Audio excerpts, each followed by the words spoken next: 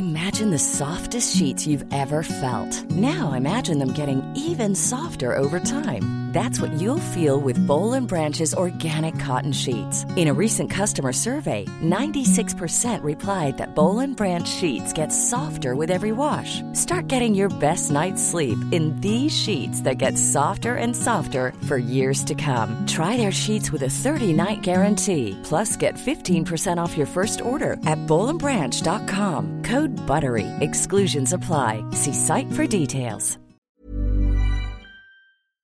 Hello everybody and welcome to episode 71 of the Kung Fu Movie Guide podcast with your host Ben Johnson. That is me. Thank you so much for listening. This is the 6th episode in our 6th season of podcasts. We have been running since 2016 and over the years we have spoken to many of the leading lights in the world of martial arts cinema. Be sure to check out all of our previous episodes via our website kungfumovieguide.com. We are also available through all the major podcast providers. If you would like to get in touch with the show, it is very easy to do so. We are on Twitter at KF Movie Guide. We are also on Facebook and Instagram at Kung Fu Movie Guide. And if you would like to send me an email, the email address is hello@kungfumovieguide.com. Okay, that's the plug over with. We have a great conversation coming up on today's show with the Kung Fu star Philip Ng. So, without any further ado, let's get on with the show. Here we go. Well, if you're really so determined to have a fight, then I'll oblige.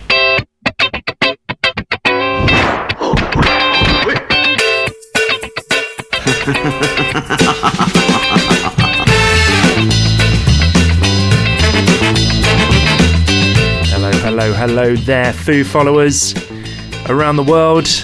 Ladies and gentlemen, boys and girls, wherever you are listening to this, welcome. Welcome one and all to the Kung Fu Movie Guide podcast, episode 71. My name is Ben Johnson. Thank you so much for listening. How are you doing? Are you good? I hope you are. I hope you're keeping well. I hope you're staying safe. I hope you're training. I hope you're keeping fit. You're staying healthy. I'm trying to do the same here. We're slowly coming out of hibernation, it feels, here in the UK. So things are starting to look up a little bit. Anyway, I do hope you are keeping well. Philip Ng is on the show today. Philip Ng, you know Philip, of course, from his role as Bruce Lee in the 2016 Hollywood biopic Birth of the Dragon. And maybe you know Philip from his 2014 Kung Fu film Once Upon a Time in Shanghai. He's a big Hong Kong film star. And he's a genuine Kung Fu guy as well. His 2019 film, Undercover Punch and Gun, great title. It's available to watch now in North America on the streaming platform Hiya TV. That's HIYAHTV.com. And it's available now on Blu-ray, DVD and digital, courtesy of Walgo USA. Head over to kungfumovieguide.com to read our review of Undercover Punch and Gun. It's a fun Hong Kong action comedy. It's sort of a love letter, I would say, to those stunt-filled Hong Kong action films from the 1980s and 90s.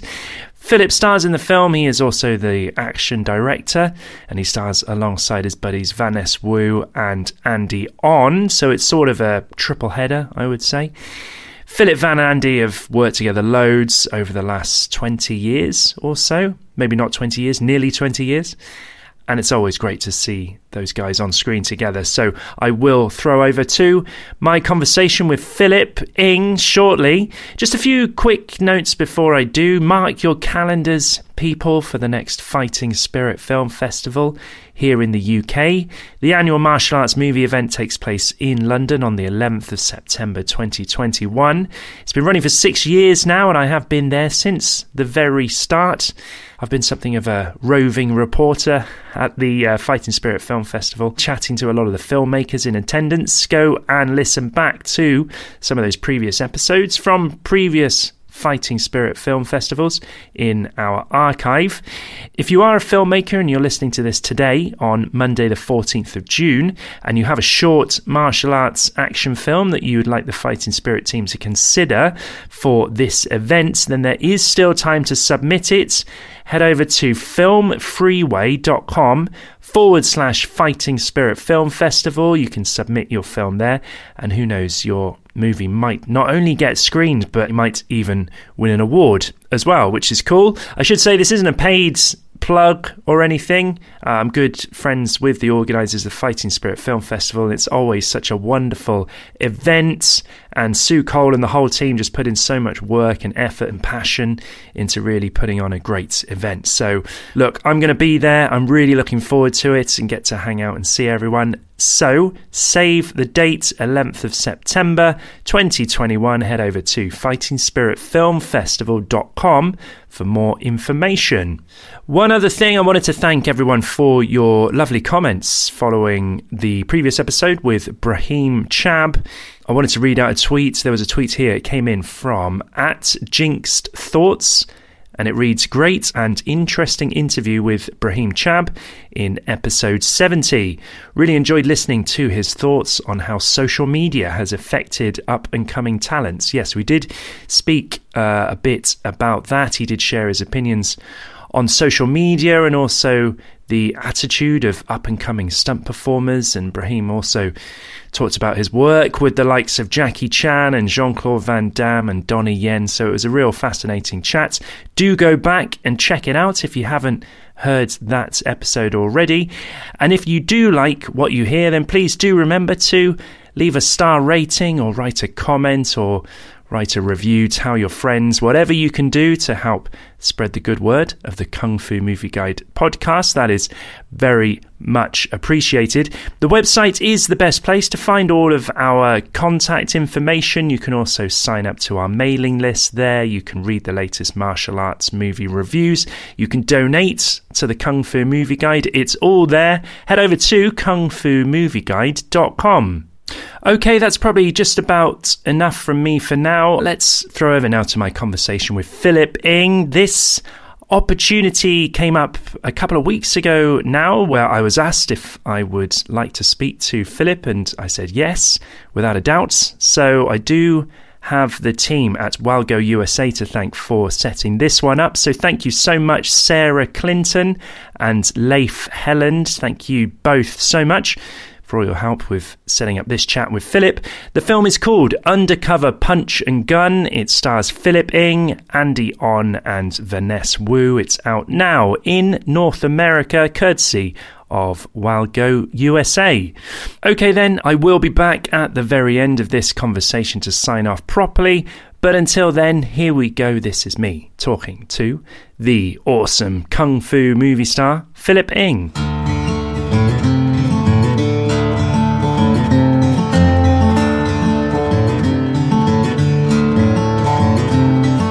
You are based in Hong Kong? Yes, I'm in Hong Kong at the moment, yeah. How is Hong Kong today?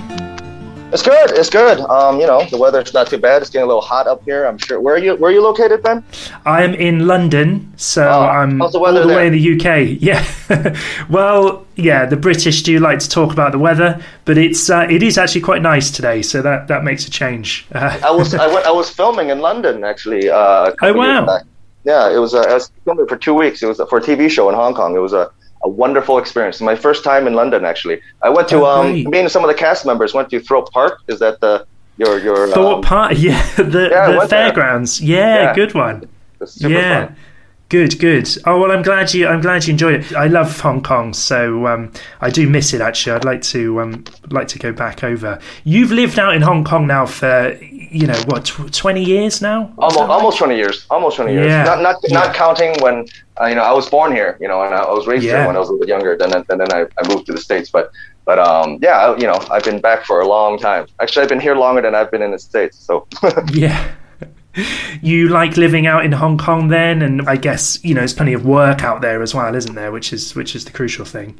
Well, like for my industry, my specific plans for coming back to Hong Kong was to actually to give it a go in the action movie business, and then that was my specific reason. Obviously it's the origin of this stuff, right? Hong Kong action movie, the origin of all the fight scenes and all the kung fu scenes that you see in all the Marvel movies and everything, they originated here, and I thought this was the best place to go to learn the craft and get some jobs. And yeah. I was fortunate, after a few years to be able to do that. Well, I want to dive into that a little bit more because, and especially, just generally working in Hong Kong and, the sort of state of play over there, because you're right, Hong Kong in the 80s and 90s, during that golden age of action cinema, was churning out hundreds of films a year. It was a huge, one of the largest film production locations in the world.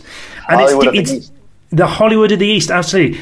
And it set the trend and influenced action cinema and still influencing action cinema today.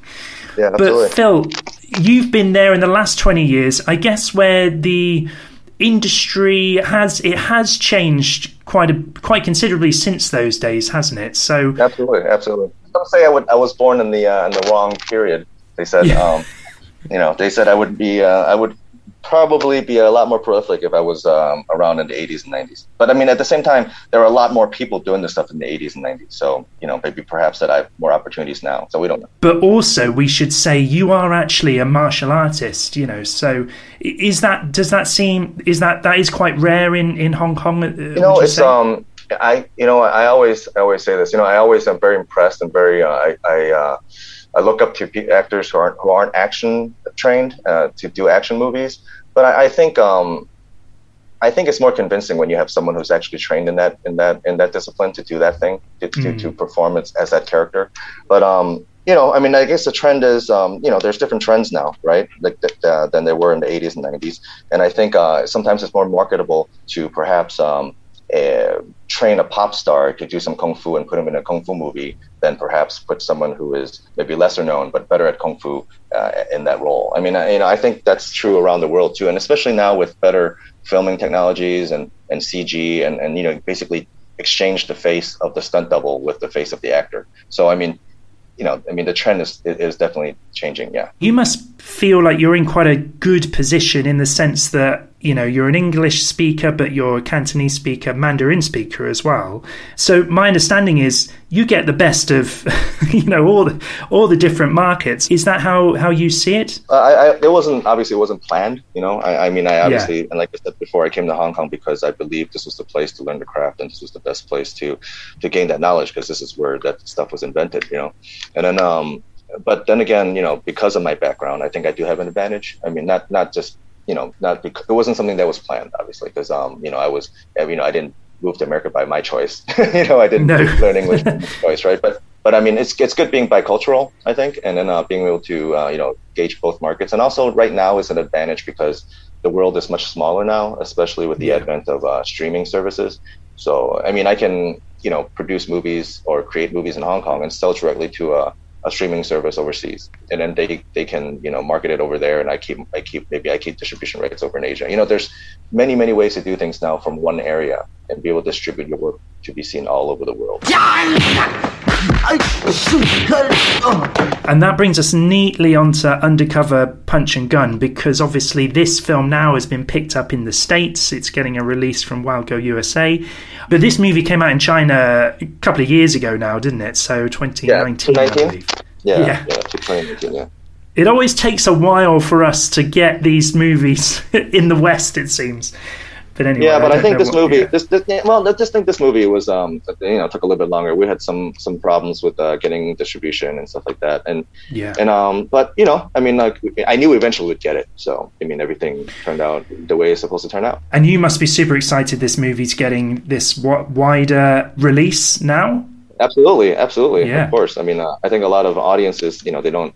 They have the luxury of being able to find these movies, or maybe they don't want to watch it in another language. It's easier for them to watch a movie and pay attention to the on-screen action and listen instead of reading subtitles. So this is a good way for them to do it. You're the action director on it as well as starring in this film, so it's a big role to play on a production, and quite exhausting as well, I'd imagine. Yeah, it's definitely one of the hardest things that I've ever done in my life. Not because I was action directing and acting, but I was the first time putting on a production hat, producer hat, and that was really rough. But I mean, I met Vanessa and Andy on a movie called Star Runner. I'm not sure if you've heard of it. It's an action movie from way back when. But it was my first gig as a assistant action choreographer. Yeah, I think it was the first time that Andy won the newcomer award. You know, he did got an award. He's great in that movie, isn't he? He's great. He is excellent in that movie. And then Vanessa was the first time that he did was a lead in an action movie, because he just came out of a TV show called Meteor Garden, and it was a part of a boy band called F4, and it kind of blew him up, and it was a very hot commodity at the time. So I was, because I spoke English and both those guys were from the States as well, I was in charge with training them as well as choreography. But during the pre-production, I was in charge of training them. And, you know, they didn't particularly need a lot of training, but I kind of gave them a regimen of things they needed to do. And but Vanessa, I was with him a little bit more because he needed to be a convincing Wing Chun practitioner, also Hong Kun. His background, he's a dancer and a singer, isn't he? And he's, as you say, in a pop band. He sort of looked to you as his sort of martial arts mentor, I suppose. Is that fair to say? Yeah, I guess that would be fair to say, though. I wouldn't say it officially in any sense, because we only trained together mainly for movies, you know. But yeah, you know, and then when he comes to Chicago, you know, he stops my kung fu school, works out a little bit. But you know, I mean, the main thing is we became really good friends after that movie, because, you know, it's like when you're a freshman in high school, it's a first for everybody. You know, we got real close. We didn't know all the evils of this industry, you know, and all that stuff. Yeah. We're innocent, you know, and we all became really good friends from that on. And then from that point on, I always had the idea of, we should all work together in some capacity. And then we always talk about like 80s movies from the 80s and 90s, you know, Hong Kong movies, action movies, you know, something in that vein would be great, you know. And I was very vocal about this idea, you know. And then we went on to work on our separate projects. And then I was filming a movie one day, and I was working with the producer on that movie. It was Charlie. His name is Charlie Wong, and he heard about me wanting to do something like this with my brothers, you know, with Vanessa and Andy, and he's like, "Do you have any ideas about how you want to go about this?" And and I gave him some ideas, and and then the ball got rolling, and then we went through, you know, a few directors, a few scripts, and eventually landed with Frankie and Philip Lui. And they wrote it because they're, there was first-time directors, but they're very prolific script writers. If you look at the IMDb's, a lot of the blockbuster movies in Asia, they wrote. So they're really good storytellers. So I had a lot of trust in them. And then Gordon Chan came on, gave our movie a lot of legitimacy, and then we were able to get some independent financing thanks to Charlie Wong. And then when we put the thing together. So you were involved in actually trying to get the finance going for this movie as well then, were you? Were you involved in that? Not so much so. That was more Charlie Wong's, his department. But I was in charge of getting all the actors together, pulling the crew, designing, everything. And I had a lot of freedom. I really got to thank Charlie and Gordon for giving me so much freedom to do what I want. I mean, you had to fight for things, like the title, Undercover Punch and Gun. That was something we had to fight for, and because we knew the tongue in cheek, and we knew how we were self-aware about what we were doing. So, and I think because the audience will know what you're trying to do, and if you're self-aware about it, then it takes on a different meta level.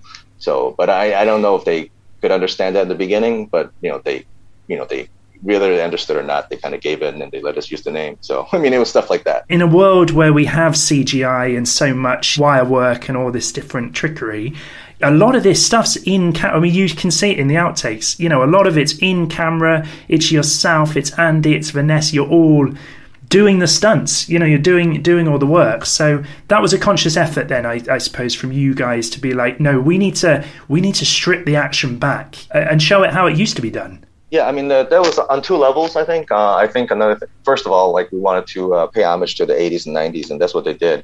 Due to two reasons, monetary and also technical deficiencies, right? And we had technical and monetary deficiencies as well, but at the same time, we wanted to do this. Even if we had the budget to do a lot of CG or a lot of, work that can alleviate, some of our work, we wouldn't do it. We would still do it like this. Or maybe we'd have more time to film this, but we would still do things in a very similar vein. Because, like you said, it's very visceral. I think you can definitely tell when something is CG and something isn't, or when something is wire work and when something isn't. The audience has a very smart eye now. They can see that stuff. And I think, I want to make something that, harkens back to, the 80s and 90s, not just because of our budget limitations, but because that's the kind of movie we want to make and we're willing to make. And working with Andy as well, again, you guys have sparred on screen numerous occasions throughout the years. Yeah.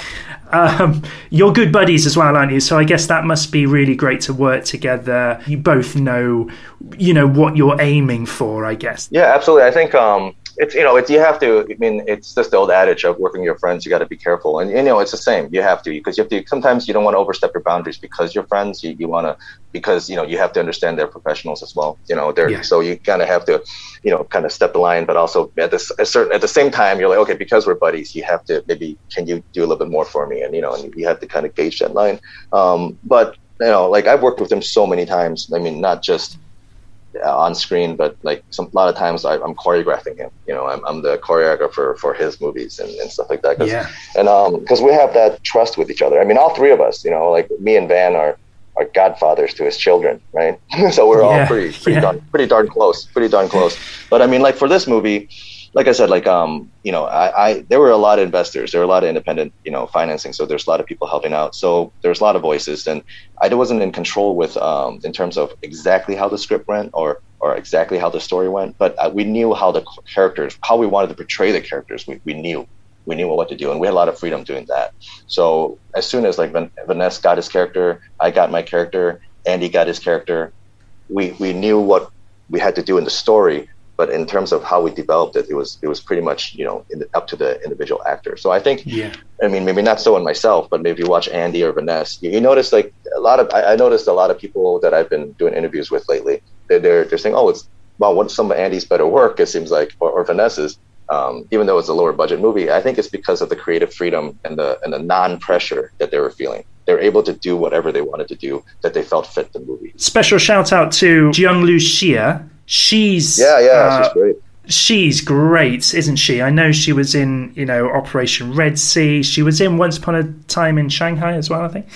Yeah. She played the sister of my love interest. Did you get her involved in this movie then as well? Because you'd worked together? Yeah. I think, I definitely had a part in getting her. I think the main impetus in getting her was one of the directors, I believe. I think it was Frankie. Or maybe it was I don't know. We all loved her because we used to be in the same management company back in the day, and we made a lot of movies together in the past. And then before Operation Red Sea, she wasn't really getting the recognition I think she deserved because, she did that. She debuted with that action movie, and then kind of, just her career kind of went up and down until she did Red Sea, and I am so proud of her now, because I mean I'm not just saying this, I've been in this industry for almost 20 years, and she's one of the most hardworking, good attitude, professional, skilled human beings I've ever worked with. And it was a blessing working with her. And then look at how professional she is. She got like super buff for our movie. And then and in every fight scene that she did, she put in her 110%. And not just her action, and her acting too. You can see how much she put into it, and I really appreciate all the work she put in. And she made the movie. She really added to the movie. Attack! Are you quite happy with how the film ended up then? I think I'm good because I think all the plot lines, everything were closed. I think the movie, there weren't any plot holes. It's not a very complicated movie. It's a movie that drives the action. And I think I was pretty satisfied with all the scenes that came out. I mean, of course, when I say satisfied, I mean, I'm not 100% satisfied, right? I mean, I wish I had more time and more money. I think I would have done things differently if I had maybe another month. We had less than a month. We had less than, I think we had 28 shooting days, maybe. It was a very short shoot. And we did a lot in a short time. And if we had more time, I think I could have shot things a little bit more in detail. But overall, I think it's a good showcase of what we can do. Just in context then, so say a movie like Once Upon a Time in Shanghai, I mean, how many days are you getting for a movie like that compared to how many days do you think we got for that? How many days do we think we got for Once Upon a Time? Well, a lot of work. I mean, I see. This is the thing I don't know with shooting schedules in Hong Kong.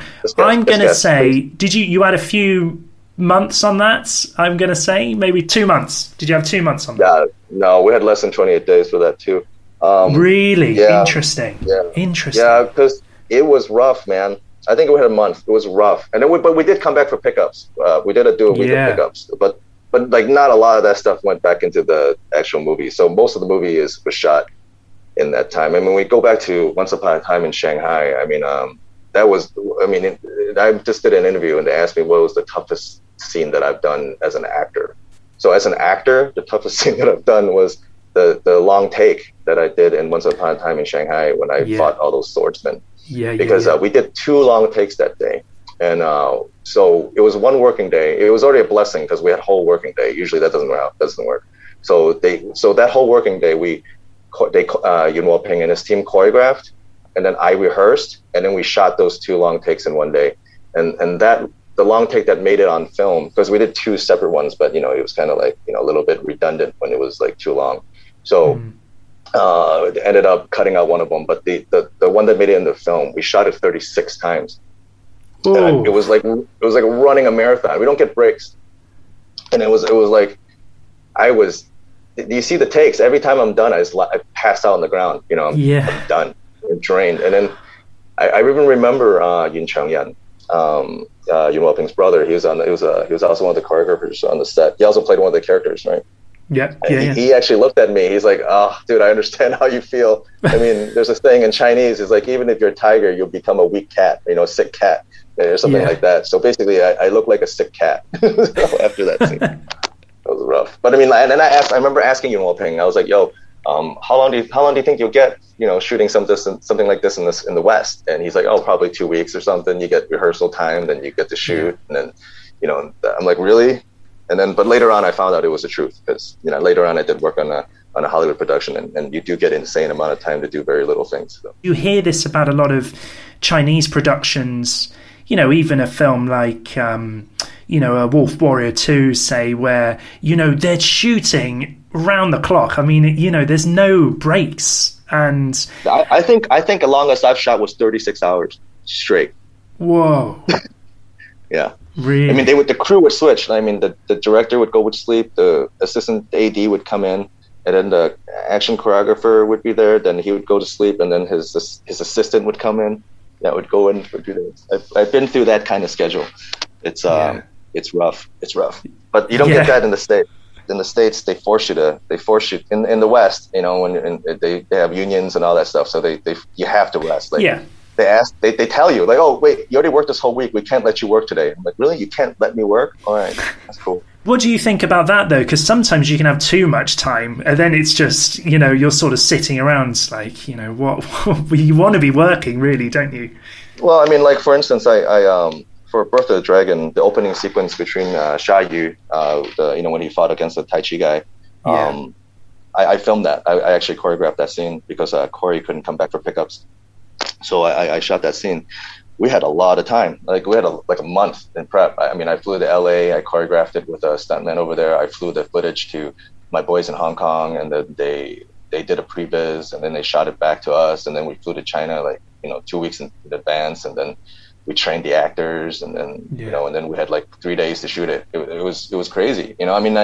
But I mean, there was a lot of reassurance. I mean, everybody had to know exactly what's going on. Like, I had meetings with the storyboard artist. I had the meetings with the DP. I mean, everyone had to know what's going on. So I mean, in a way that was good, because when we get to the set, everyone knew what was going on.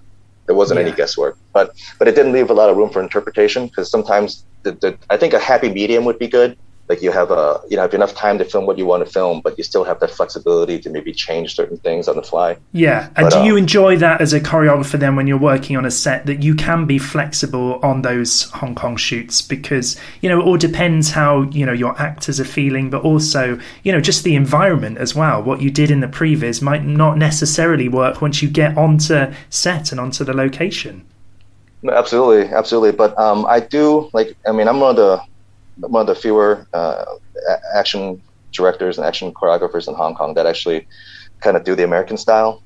Yeah. So I do, or not American style, but the more a previs kind of thing. I would always choreograph, and I would always do previses before every fight scene. So I would always do that in prep.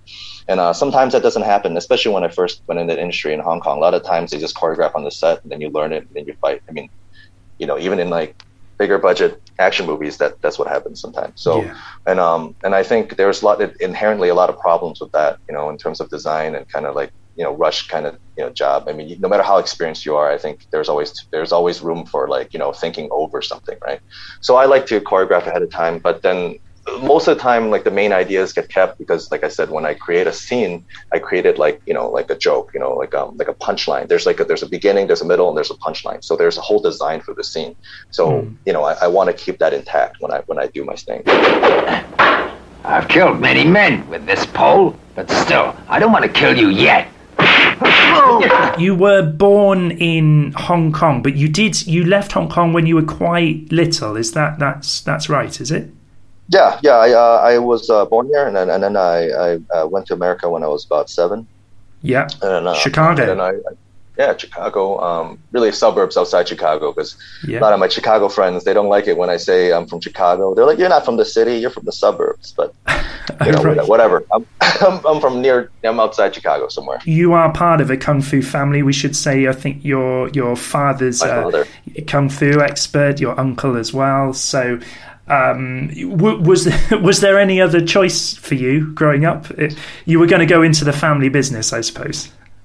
Yeah, I mean, how do you say this? My father actually, he's an accountant by trade, but we run a kung fu school. But we're not any less professional. Our boys fight fight a semi-professional, and then we do a lot of tournaments and everything. But in terms of, is there another choice? I think. Up until I was 13, I just kind of was going through the motions. I think just learning the forms, not really thinking about what these movements are actually, done for. Just things that it's more like exercise. Then when I was 13, I got in a little more scuffles. And I realized, how come I know kung fu by name, but I'm not able to kind of use these skill sets. Then I kind of put myself a little bit more into investigating on that side of the martial art kind of spectrum, like the function of it. And then that's when it kind of really. That's when I was all in. At that point, so. Locked in. So Choi Li Fut and Hung Gar, they're your main systems, and Wing Chun as well. Mainly is Choi Li Fut and Wing Chun. Hung Gar, I learned it was one of the first systems I learned as a youth. I was a very young kid from my uncle. But I mainly just did the sets, the forms. But in terms of the whole system, from the concept to application, everything in between the two systems that I'm most familiar with, and I have instructor certifications in are Choi Li Fut and Wing Chun. When did your dad learn those? My father learned from Do Han Zhang, a very famous sifu in Hong Kong. When he immigrated to America, we started teaching in community centers before we started our own school. So that's one of the reasons why Choi Li Fut is one of the main systems that I am, versed in because of my father. And then Wing Chun is because of my uncle. I trained with him because when I was investigating, like really hardcore investigating into, the combat side of martial arts, Wing Chun came up because of his connection to Bruce Lee. And my uncle was a practitioner of Wing Chun under Wang Shen-Nao. And then I trained with him for a little bit, and then he suggested that I go to Hong Kong to train with his master, his sifu, Wang Shen-Nao. So I did that. And Wang Shen-Nao, if people who are who follow Wing Chun is the senior disciple of Yip Man, and also the older kung fu brother to Bruce Lee. He taught Bruce Lee, didn't he? Yeah, he instructed Bruce Lee in a lot of things. And in fact, his character that was based on him was portrayed by Wong Hu-ming in Yip Man 2. So anyway, so I trained with him, and it was very influential to me. And then those two systems were systems that were very different in terms of the way they generated power and the way they structured their bodies. But their philosophies were the same in terms of function. So I was very interested in them. For me, it was like not only like a way to learn how to fight, but it was like, it's like a super like hobby. Like how people really want to investigate in certain things. So that's how I felt about kung fu. Did you know then when you were going through school and as you were training, and I know you did study, you went to university, but were you were always thinking, well, I think becoming a kung fu instructor, that's the path for me? Did you make that sort of decision quite early on then? I always loved teaching kung fu. I knew I would, by the time I went to college, my father already had opened a kung fu school, so we had our own kung fu school already. So I mean, regardless of what I did, I was always going to be teaching there, because my father had a full-time job as an accountant, but he still taught every day. And it was something that we just love to do, and we want to share with the community, and we want to kind of, make sure to keep this alive. Is he still teaching, Phil? Yeah, my father's still teaching. Yeah, he's still teaching. Yeah. But I mean, not as active anymore. His hip's not so good, but he's always at the school. Instructors there helping out. But I mean, like, it wasn't my path. I never really thought about that as a career path. It was more something that I knew I wanted to do. But making kung fu movies was always like a pipe dream. Actually, I went to school for graphic design and education. So I got my master's in education, and I actually came out, taught for a year before moving back to Hong Kong to do what I'm doing now. Now, let's talk about that. So what made you think, well, I want to get into the film business, but you're in the States there. I mean, what was the decision not to pursue Hollywood and actually go back to Hong Kong instead? I mean, what was the thought process there? I mean, we're also talking about 20 years ago when there weren't a lot of Asian representation in Hollywood. Yeah. And also another thing is, like, I don't know if I said before, but I mean, I specifically chose Hong Kong because that's the origin of the the kung fu action movie genre. There wasn't, even if there were super big representation in the States, I would still go to Hong Kong because I wanted to learn that specific craft, And then it's like me going back to Hong Kong to train with Wong Shun now. Specifically, I want to go to the source. I don't want to just secondhand learn anything. So I went to the source, and and then I it took a long time before I was able to, build my resume. But, obviously, I'm glad I came. It's a dream and a blessing, right? I mean, I'm a fanboy, basically, that got to make kung fu movies with my idols. So it's pretty cool. Absolutely, yeah. All those greats, Sammo, Yuen Woo-ping, Corey Yuen, Jackie Chan, like, you've worked with all these guys. But I'm just wondering, did you have a dream of actually becoming a leading man, though, an actual star of films? Or, what was your plan? I was afraid to dream that. I mean, when I was a kid, you watch a Jackie Chan movie, I'd be like, oh, man, I would pay money for him to punch me in the face. That was the extent of it. It was just like, if I could be part of that in any way, it would be great. Because you're afraid to dream this dream. It's like, who do you think you are, right? How good is your kung fu, or look at yourself in the mirror. It's not a concern about these things, right? I think that's what keeps a lot of people from achieving any dream that they have. They're afraid to move forward. So I had that fear, right? But I trained it, like I said before, I went to Hong Kong to train every year with my Sifu Wong Shun Leung until his untimely passing. And then after that, I would still travel to Hong Kong and train with my senior Kung Fu brothers, like his senior students, And during one of those trips, one of my college friends, she knew some people that were in the production business, and they needed like an extra, or like a very small bit role for a movie. And, I got it.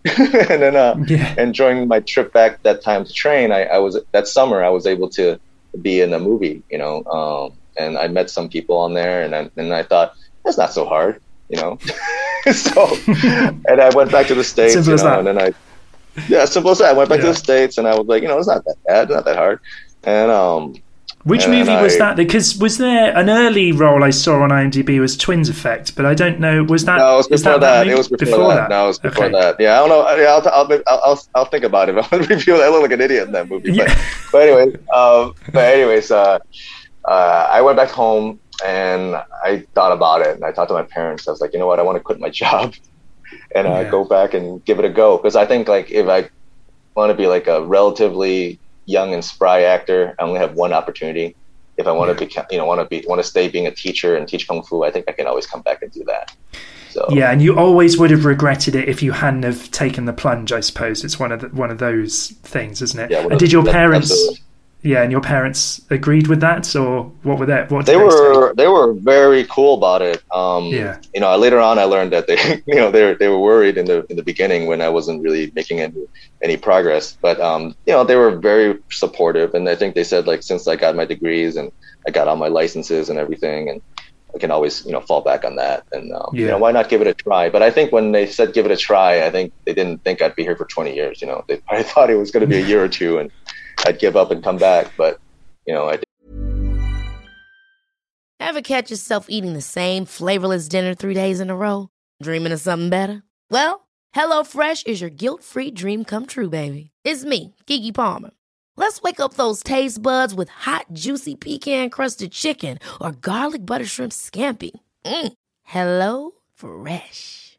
Stop dreaming of all the delicious possibilities and dig in at HelloFresh.com. Let's get this dinner party started. I'm Sandra, and I'm just the professional your small business was looking for. But you didn't hire me because you didn't use LinkedIn Jobs. LinkedIn has professionals you can't find anywhere else, including those who aren't actively looking for a new job, but might be open to the perfect role, like me.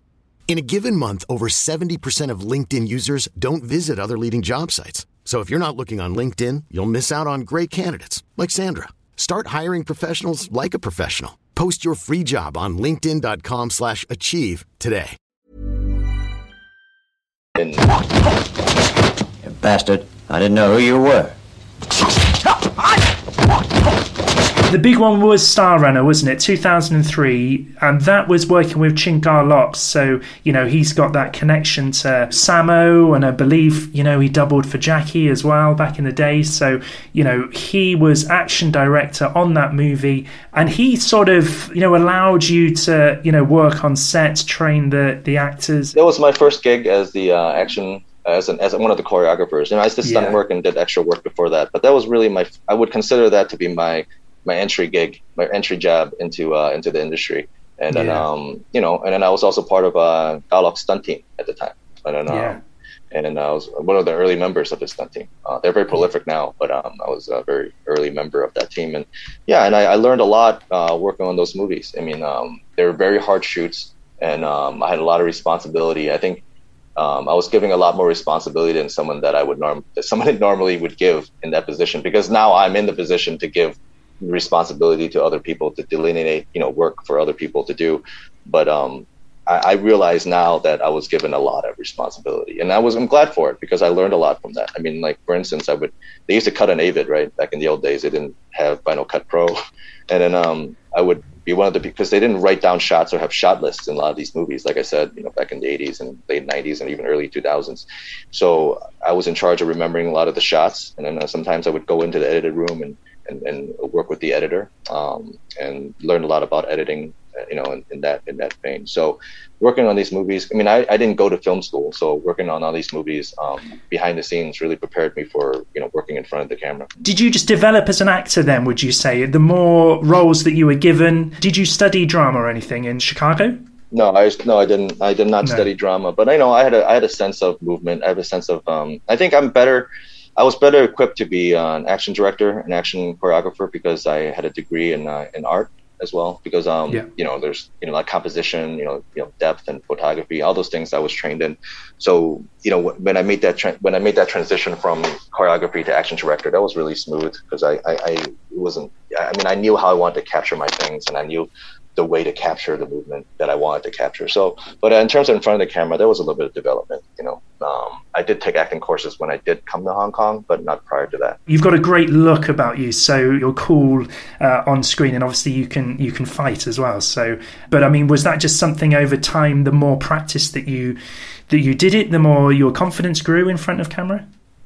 I don't know. I mean, I try not to be shy, but I mean, when you're not equipped, I mean, then that's when the shyness comes in, because your confidence is low because you're not equipped with the proper skill set or the experience. And I remember when I made a movie, I think it was Enter the Phoenix, and there's a scene I did with Nicholas Jie Ting-Fong, who ended up being my good friend after that movie. It was way after that movie that I met him again, then we became really good friends. But during that movie, I didn't know him, but I remember that scene.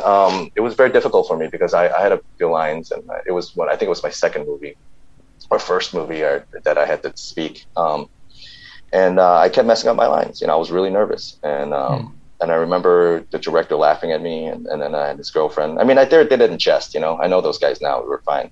But back in the old days, I felt like I was a nobody. A lot of self-confidence issues, and And that really hurt me, right? It was really hard. And the more nervous I felt, the harder it was for me to deliver my lines. But, thank God, Nick is a good person. He's super famous, and especially at that time, he didn't get mad at me, nothing, didn't get impatient, didn't do any of that. He actually fed me my lines as I was filming with it, and it made the whole experience better, and later on I would tell him this experience once we became, real good buddies, and I think he forgot, but anyway, it was very influential for me. But and then I remember making House of Fury, with the same director, and then I was working with Michael Wong at the time, and I remember asking Michael, I was like, yo, how do you not get nervous and not mess up and not NG, And he's like, well, Phil, the most important thing is you got to not care about what anyone else thinks about you, and I said, I was like, okay. It's good advice. So it's great advice. He's like, don't worry about it. If you don't care about what anyone thinks, you will not NG because you don't care. Because the more you care, the more you'll mess up. And, I mean, it was hard to develop that kind of confidence and mentality, but he is absolutely right. Now I actually don't care. I really don't care. I mean, when I'm in the scene, the most important thing is I finish that scene, and I do right by my acting partner, and I do right by everyone on set. I do my job, and that's it. I don't care about what anyone thinks and what they think and what they do, because you can't. You're performing. You have to be in that space, but it's more of a mentality that you have to develop more than any, I think, specific skill set in terms of acting, because I think acting is just honesty. You understand you have to understand the emotion or the message that the director or the story wants you to convey, and you do it in the way that you feel is most appropriate, based as honestly as possible. And I think to do that, you have to be comfortable and you have to be confident. And that just takes time to develop, and it takes experience. My lord, for the sake of the Buddha, please spare Shaolin. Working with some of your heroes as well, Phil, because we should just mention, obviously, Jackie Chan, New Police Story. Sammo, you've worked with quite a few times now. They were just as great in real life to work with?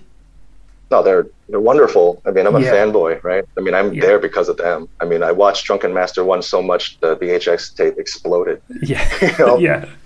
So, I mean, I worked with Jackie very early in my career. So imagine my fanboyism, I mean, it's every time I see them now, I still have to kind of hold in my urine because I don't want to pee my pants. So I'm so excited when I see them. Yeah. But imagine back then, right?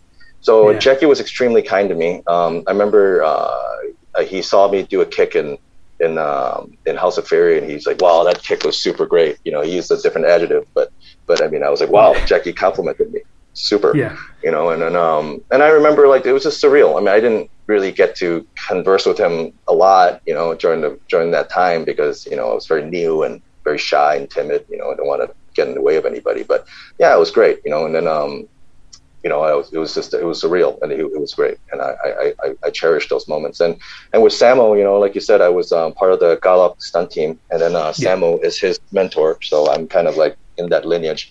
So I mean, I really regularly follow his work and try to understand the intricacies of his choreography, because it's something that influenced me a lot, because it's designed in a way where it's very plausible. It doesn't look like these moves are impossible and it can be pulled off by human beings that are tough, but at the same time it's designed and it's filmed in a way that's very powerful and aesthetically pleasing. So that's not always the case, especially with movies now. So I mean, he's someone that I really admire, and then being on the set with him is surreal, and you don't not only get to see that he's such a good someone that's so good and behind the camera, but in front of the camera, he knows exactly what he's doing, and he knows exactly what everyone else is doing. He probably knows their job better than them. So I mean, he's one of the few people that I see walking into a set that garners true respect from everybody. Sometimes people see that guy some star power and they kind of pretend to be respectful, but they kind of chuckle behind the guy's back. But no one does that to Sammo. Sammo is someone that he's the boss. Yeah, everyone respects him because they know he knows his stuff. And then another thing that I'm very impressed with Sammo is, I work with a lot of big name actors and big name stars that as a choreographer, and a lot of times they take over and they have a lot of opinions and they don't trust your judgment in a way. And then I'd understand because, when I entered the industry, they're already like superstars and they're my idols. But with Sammo, I noticed it's something very different. He's very professional in a way that when someone else is the choreographer of a movie, he just does what he's told. And he'll make a few jokes or maybe he'll make a few adjustments to help himself, but he's very cooperative, and he does not need to be. He can say whatever, and everyone will be like, "Oh yeah, that's the way to do it." But he's very accommodating. So, yeah, man, definitely one of my heroes. New Police Story and Invincible Target as well are both Benny Chan films. We lost Benny Chan obviously last year. Just working with Benny, I mean, he made some wonderful Hong Kong action films in his career. Yeah, your thoughts on working with Benny? I love Benny. I love him. I say that because when I was working on Invisible Target, my resume wasn't as thick, and it's like in the States, Coop rolls downhill, right? People don't care. It's very delineated, in terms of like your status in the industry. But like when actors are eating, like, you see the lead actors and all this stuff eating with the director, and everyone else kind of sits on the side with their rice box and everything. And it's very segregated. And it was the first time on a film that I felt comfortable in my own skin. And because Benny was great to me. And he's like, "Yo, don't go sit by yourself. Come and eat with us," and then, and also the actors in the movie were great. Nick was my, good friend. Andy was on it. Like a lot of my good friends were on it. It was fun working with Wu Jing. It was just great. But Benny was great. He didn't make me feel like an outsider. And actually, I remember him saying something to me, and because I was very appreciative of the way he treated me. He's like, "Bill, it doesn't matter. I only like people that work hard." I mean, that was his philosophy, and that was not. It was, it's refreshing to someone that was in my position at the time. It's always, because this industry is not kind to people, but when you meet kind people, it's you remember that for the rest of your life. And I remember he's a very serious director on the set. He needs to get stuff done, but he's good humored. But I remember at that time, Pride MMA, Pride competition back in Japan. I had a lot of those DVDs. And that was when MMA was just starting to come to the forefront, especially in Hong Kong and everything. And I used to bring those DVDs to the set. I remember he would be like, the assistant director, he's like, "Yo, director, it's time for the next shot." He's like, "No, let me finish watching this fight first." And he would never do that. And then he actually was really interested in it. And he's like, "Yo, we should think about making a movie like that." And then, but not 2 weeks later, Flashpoint came out. So, yeah. It took about a decade, and then you get your leading man debut opposite Andy, Once Upon a Time in Shanghai. Yuen Woo-ping's working the fight choreo, Sammo's in there as well. How did that come about, your role in that film? I've been around in Hong Kong, like you said, for about 8 years at that time. Yeah. And I've been steadily working. I didn't get lead roles or anything, but I had a lot of roles, and I was very fortunate. I constantly got work, and people were able to see what I could do. And then at that time, I was approached by a very prolific Hong Kong producer, Wong Jing. I'm sure you've heard of him. Yeah. I counted actually how many films you've done with him. It's nearly, I think it's like 7. Is it 7 films you've done with him? You've done a lot. Probably. He's very prolific though, isn't he? Yeah, probably more. But he approached me. He signed me to his management and production company. So Hong Kong is still we still have a sort of a studio system here, and so basically his company managed my career, as well as producing movies that I was to be in, and that wasn't the first movie that I worked. That was like the third. Once Upon a Time in Shanghai, I think was the third movie that I did with them, third or fourth, I don't remember. But it was before then. I had a couple bigger roles in previous in movies. Then this was to be my starring vehicle. And Wong Jing was like, "This is your film, Phil." Like he had you in mind for a lead role. Is that how that came about? Well, I worked on a couple of productions that he did that he didn't write specifically for me. They were just roles that I could fill, that action roles that I could do. And and they were pretty significant, and I learned a lot on those, and then also he gave me a lot of chances to do choreography and also direction work. And then, then he was waiting to create, a starring vehicle for me, I guess. And then that was the impetus for him to create this movie. And and he wrote the initial script, and he hired on Wong Jing-po, the director, who I admire very much, and I still admire very much, and learned a lot from him. And then he got Yu Mo-ping involved, and I think it was he in part because Yu Mo-ping knew who I was, and he worked with me before, and I think it was very kind of him to come on and help out for this movie. Different kind of pressure, though, when you're the top billing actor on a film, I would imagine. I mean, was it intimidating, or did you were just, because you were match fit by that point, you were just like, no, this is great, I've got this kind of thing?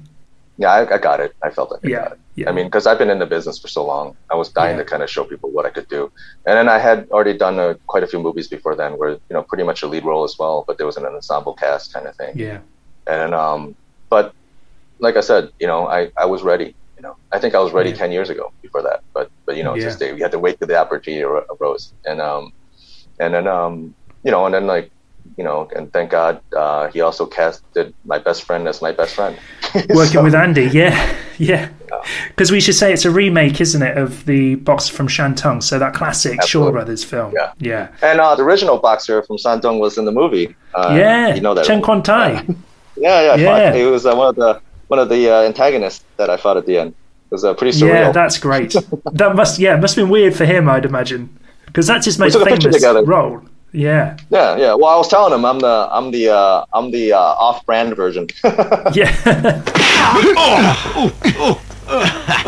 Well, what are you gonna do now? Try again? Hey, hasn't your master taught you how? Hasn't he? That leads in neatly into Birth of the Dragon. So, was Bruce Lee one of your heroes growing up? Well, absolutely. I think he was a hero to anyone who does martial arts, right? I mean, especially Chinese kid, growing up in America, right? Bruce Lee was the epitome of the person who defends himself against any kind of oppression. So, he was like, of course he was a hero. Not just that. I mean, he was one, when I was really deep into investigating the combat side of martial arts, his stuff came up first. I read all his books. I watched all his videos, listened to all his interviews. I mean, when I got the role, it was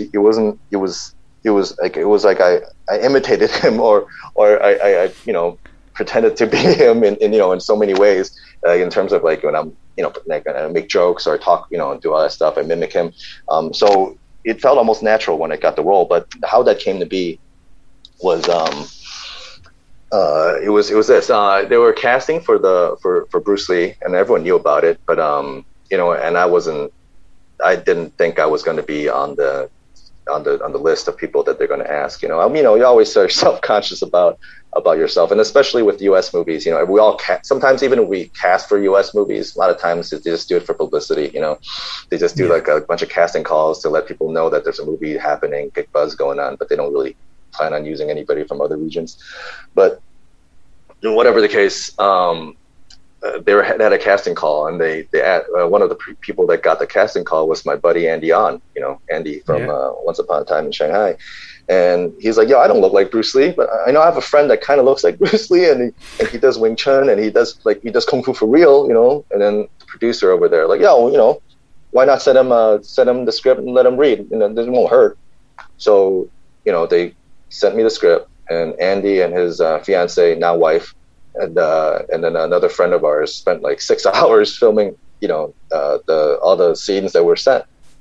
And then once I got, sent it the scenes, I didn't think any of it, because usually when you cast for U.S. stuff, nothing happens. So we just like, whatever, especially for Bruce Lee, right? Whatever. Yeah. So we sent it in, but literally like 2-3 days after, I got a call back, and they're like, yo, the director wants to talk to you on Skype. We didn't have Zoom back then, right? So done on Skype, and it seemed like it was going real well, and then it seemed like he really liked me, and I was like, nah, this, whatever, it's pretty cool that I got to meet a U.S. director. And then they're like, yo, we want you for it. I'm like, no way, are you serious? And then but in the middle they got someone else, and then that someone else, I think ended up not doing it for some reason. I don't remember why. And then he wasn't the director's first choice. I think he was the first choice of the investors, because I think that the person they originally wanted had a bigger market than me.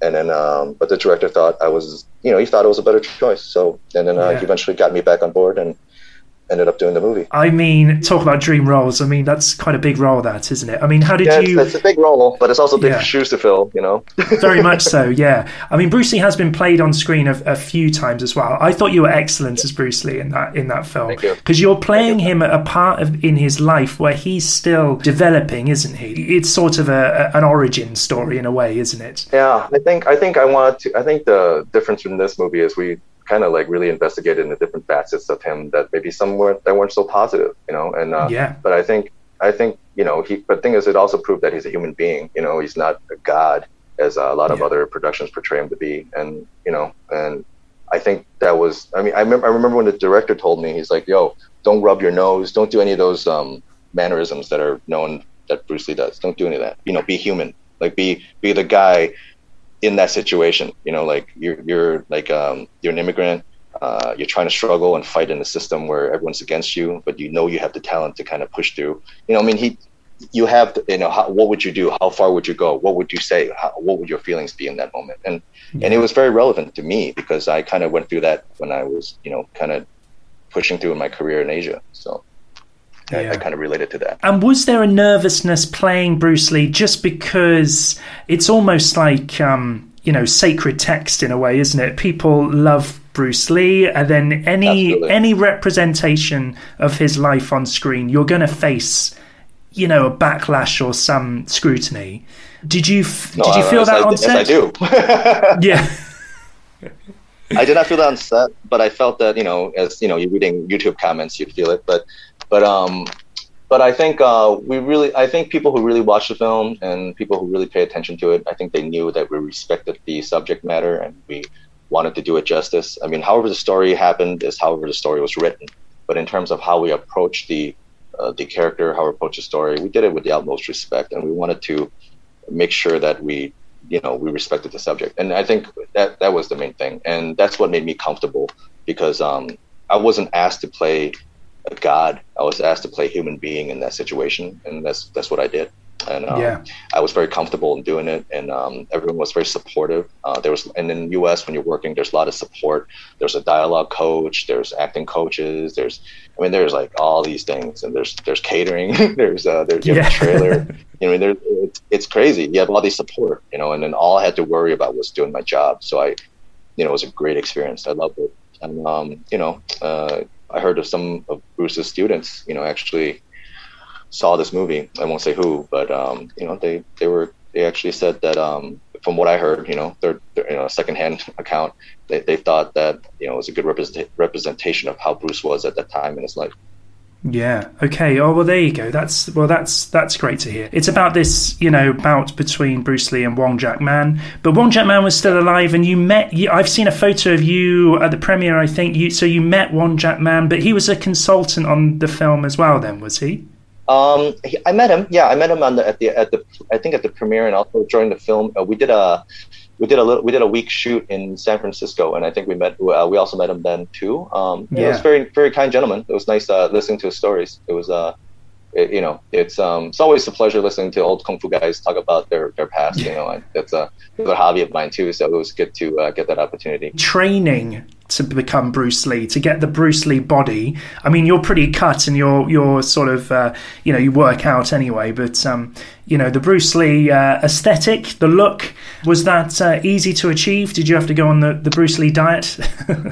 Because I'm used to kind of having to get fit for a movie, because I did that for Once Upon a Time in Shanghai. I did that for a lot of movies and a lot of TV shows that I do in Hong Kong as well. I'm expected to take off my shirt at least in one scene. That's funny because I was never like that before I started doing movies. I trained a lot and I competed, but I never trained for aesthetics. And and now I do. And there's a very specific way to do it, and there's a very specific diet that you have to go through. But I have all that stuff kind of systemized, so I just had to follow the system, follow the program. It was fine. And I had a lot more time in the States to to rest and train. So, in fact, I think if I look back now, I think I was a little bit too bulky because I had too much time to rest and too much time to train. Right. I think if I would slim down a little bit more, like I had a look when I was doing my TV show Fist Within Four Walls. I think that physique would have been perfect for Bruce Lee. I think it was a little bit bulky for Birth of the Dragon, looking back, but overall, I think it was fine. You really are a stupid man. If you think you're any match for me. If I wasn't so sure, do you think I'd be here? You'd better say your prayers. You're gonna die. Generally working in Hollywood, is that something that you would like to pursue, Phil, do you think? I think I'll work anywhere, really. Making movies now, it's more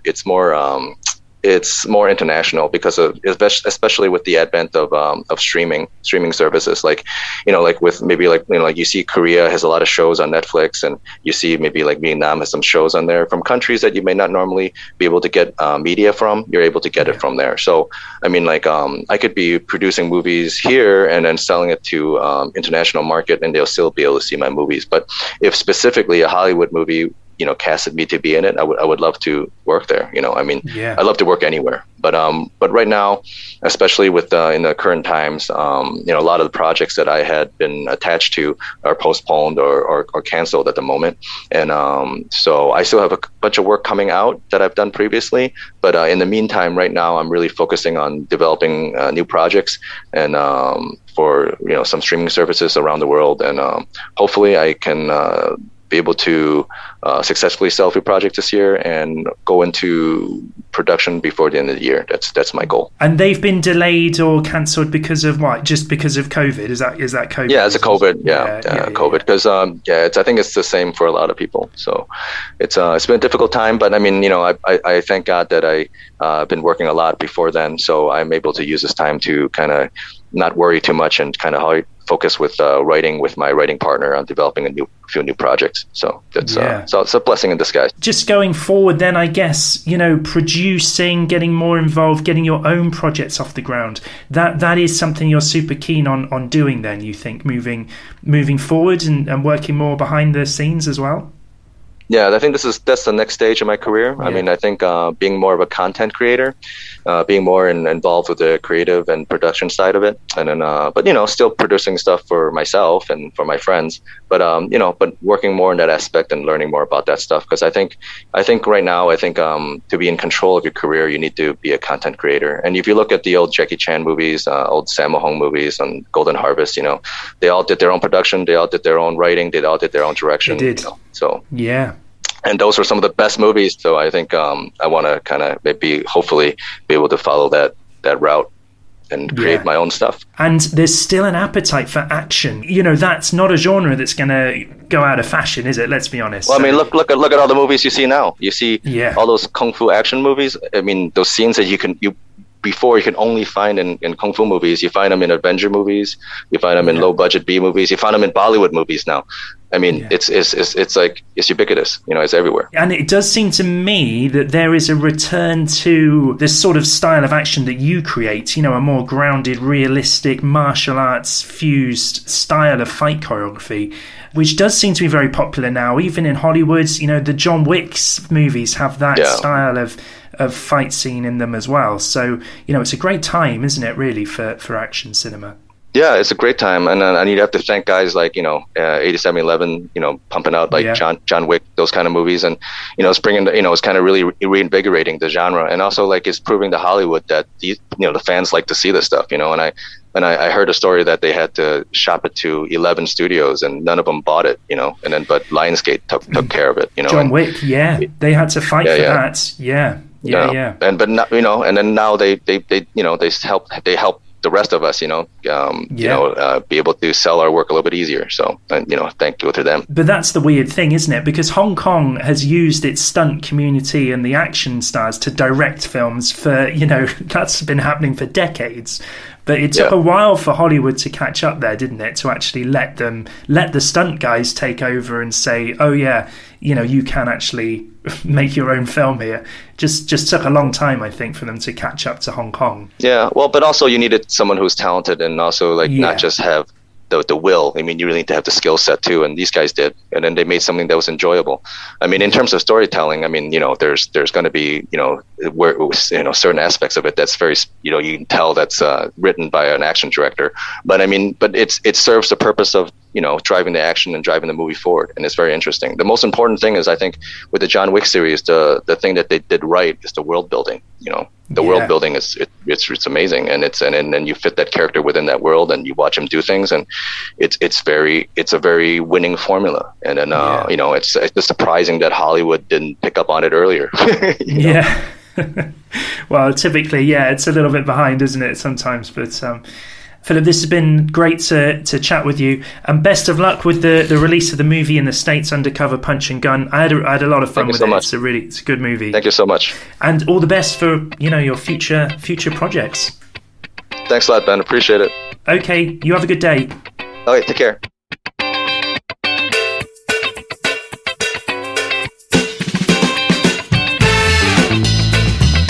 Philip Ng there. Wonderful stuff. So cool to chat to Philip, one of the coolest, nicest, and one of the biggest Hong Kong martial arts action stars currently working. And he has been in some really great martial arts films. Just check out his filmography on IMDb. I'll be sure to put a link to it in the description. And Birth of the Dragon, of course, is an interesting film. Look, whatever you might think of Birth of the Dragon, or at least some of the decisions made in its storytelling, you cannot deny that Philip is just wonderful as Bruce Lee in that film. And also Cheer Yu, we should say, is also great in that movie. He plays Wong Jack Man, Bruce Lee's martial arts nemesis in that movie. Anyway, look, Philip's latest martial arts film is called Undercover Punch and Gun. You can stream it right now on Hi-Ya TV in North America. It is also available on Blu-ray, DVD and digital, courtesy of Walgo USA. Head to the website hiatv.com and you can enjoy a free trial of the martial arts movie streaming platform. You can follow Philip Ng on social media. He is on Instagram. His name there is @StraightBlast5, so that's the digit 5. And Philip is also on Facebook under his full name, which is @IngWanLong. You can also read our review of Undercover Punch and Gun now on our website, kungfumovieguide.com. And be sure to check out the description of this podcast for any other links. We'll put a link up to the trailer of the movie. You can also read a bio that I've put together on Philip Ng and any other social media links and any other goodies that take my fancy. So do go and check all of that out. And I think that's it for today. So thank you so much for tuning in to today's episode of the show. And remember to like it, share it, leave a comment, write a review, tell your friends, subscribe to the podcast, join the mailing list, follow us on social media. So many options available to you guys, the loyal Foo followers. Thank you so much for your support. I will be back again with another brand new episode in our 6th season of podcasts in 2 weeks' time. Until then, my friends, do take care. Stay safe, stay well, and I will speak to you all again very soon on the Kung Fu Movie Guide podcast. Bye for now.